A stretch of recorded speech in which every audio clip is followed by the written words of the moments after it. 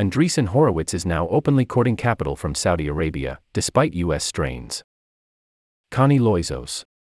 Andreessen Horowitz is now openly courting capital from Saudi Arabia, despite U.S. strains.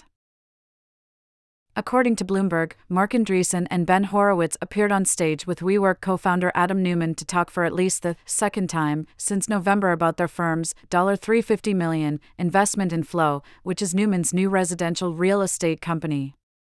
Their choice of venue was intentional. The conference was organized by a nonprofit backed by one of Saudi Arabia's largest sovereign funds, and Flow may launch in the kingdom, says Bloomberg. Meanwhile, the three reportedly laid it on thick, with Horowitz praising Saudi Arabia as a startup country and saying that Saudi has a founder. You don't call him a founder, you call him His Royal Highness. Said Neumann separately, it's leaders like His Royal Highness that are actually going to lead us where we want to go. We reached out to Andreessen Horowitz with related questions this morning and have yet to hear back. That a firm of Andreessen Horowitz's size and interests is looking to cement relationships in Saudi Arabia isn't shocking. Though the 14-year-old outfit has never made public who its limited partners are, no one would grab at their pearls, where it revealed that sovereign wealth funds from the region have helped boost the assets under management at the firm to $35 billion across its many funds. Indeed, back in October, Horowitz spoke at the investment conference dubbed Davos in the Desert, which is often a clue that someone is fundraising.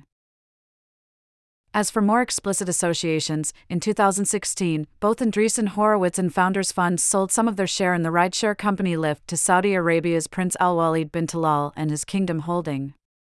In 2017, Marc Andreessen also joined forces with the prince's first cousin, Saudi Crown Prince Mohammed bin Salman, MBS, agreeing to join the advisory board of MBS's ambitious project, NEOM, a group of futuristic tech-driven communities with its own laws across an area the size of Massachusetts, as the Wall Street Journal has described it.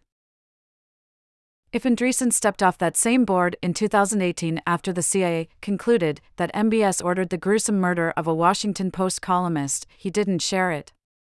In fairness, neither did some of NEOM's other high-profile advisory board members, including Travis Kalanick or Sam Altman.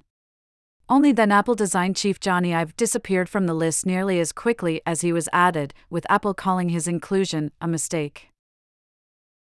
Memorably, not a single U.S. investor or startup founder with business interests tied to Saudi Arabia spoke out against MBS during that prolonged chapter in 2018, even as a Saudi-led military and economic war on Yemen was also garnering headlines for its brutality. All the while, plenty of very big U.S. businesses have continued to conduct business in the region. KKR and Saudi Arabia's Public Investment Fund still work together routinely. JP Morgan said it planned to expand its operations in Saudi Arabia late last year. Saudi Arabia's Sovereign Wealth Fund and BlackRock signed an agreement a few months ago to jointly explore infrastructure projects in the Middle East. Yet venture firms, which tend to paint themselves as more virtuous than other asset providers in order to win over founders, have, mostly, remained highly secretive about any ties to the region. Which makes comments made yesterday by Horowitz at the Miami event all the more notable. From Bloomberg's story. On stage at the conference, Horowitz lamented that after Andreessen, the co-founder of their eponymous venture capital firm, had written a blog post in 2020 arguing it was time to build, it made waves, but not much changed in the U.S.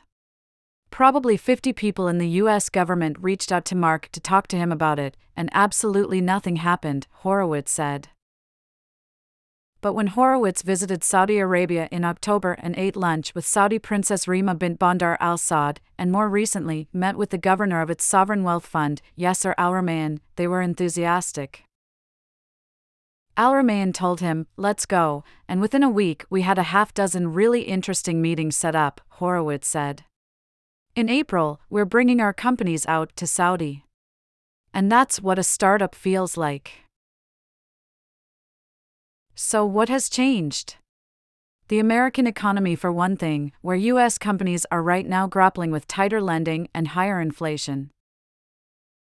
In so openly praising its friends in Saudi Arabia, Andreessen Horowitz further appears to be aligning itself with other global investment firms that are unapologetic about their relationship with the oil-rich region. If they can do it, so can we, may be the thinking. Andreessen Horowitz may also be betting that the US will be forced to reconsider its relationship with Saudi Arabia despite its repressive regime. Consider, after President Joe Biden reluctantly visited MBS last summer asking him to lower gas prices, MBS instead hiked them during U.S. midterm elections in a show of power.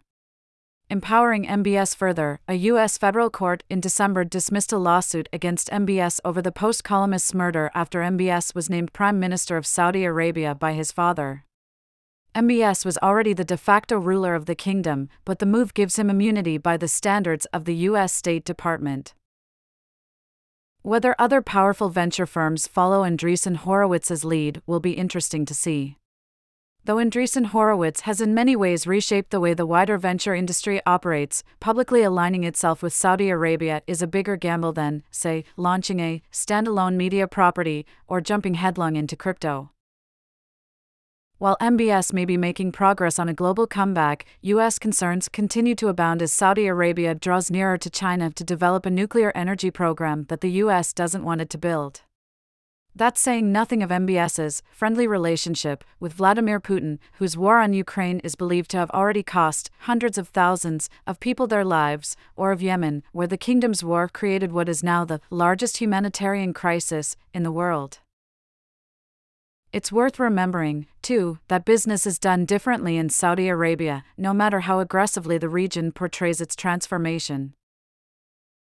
In one telling example, last summer, according to the Wall Street Journal, after their fans drove two game companies to cancel sponsorship deals with Neom over Saudi Arabia's human rights record, Neom CEO Nadmi Al Nasser called an emergency meeting to complain to his communications team and ask why he wasn't warned of the game company's positions.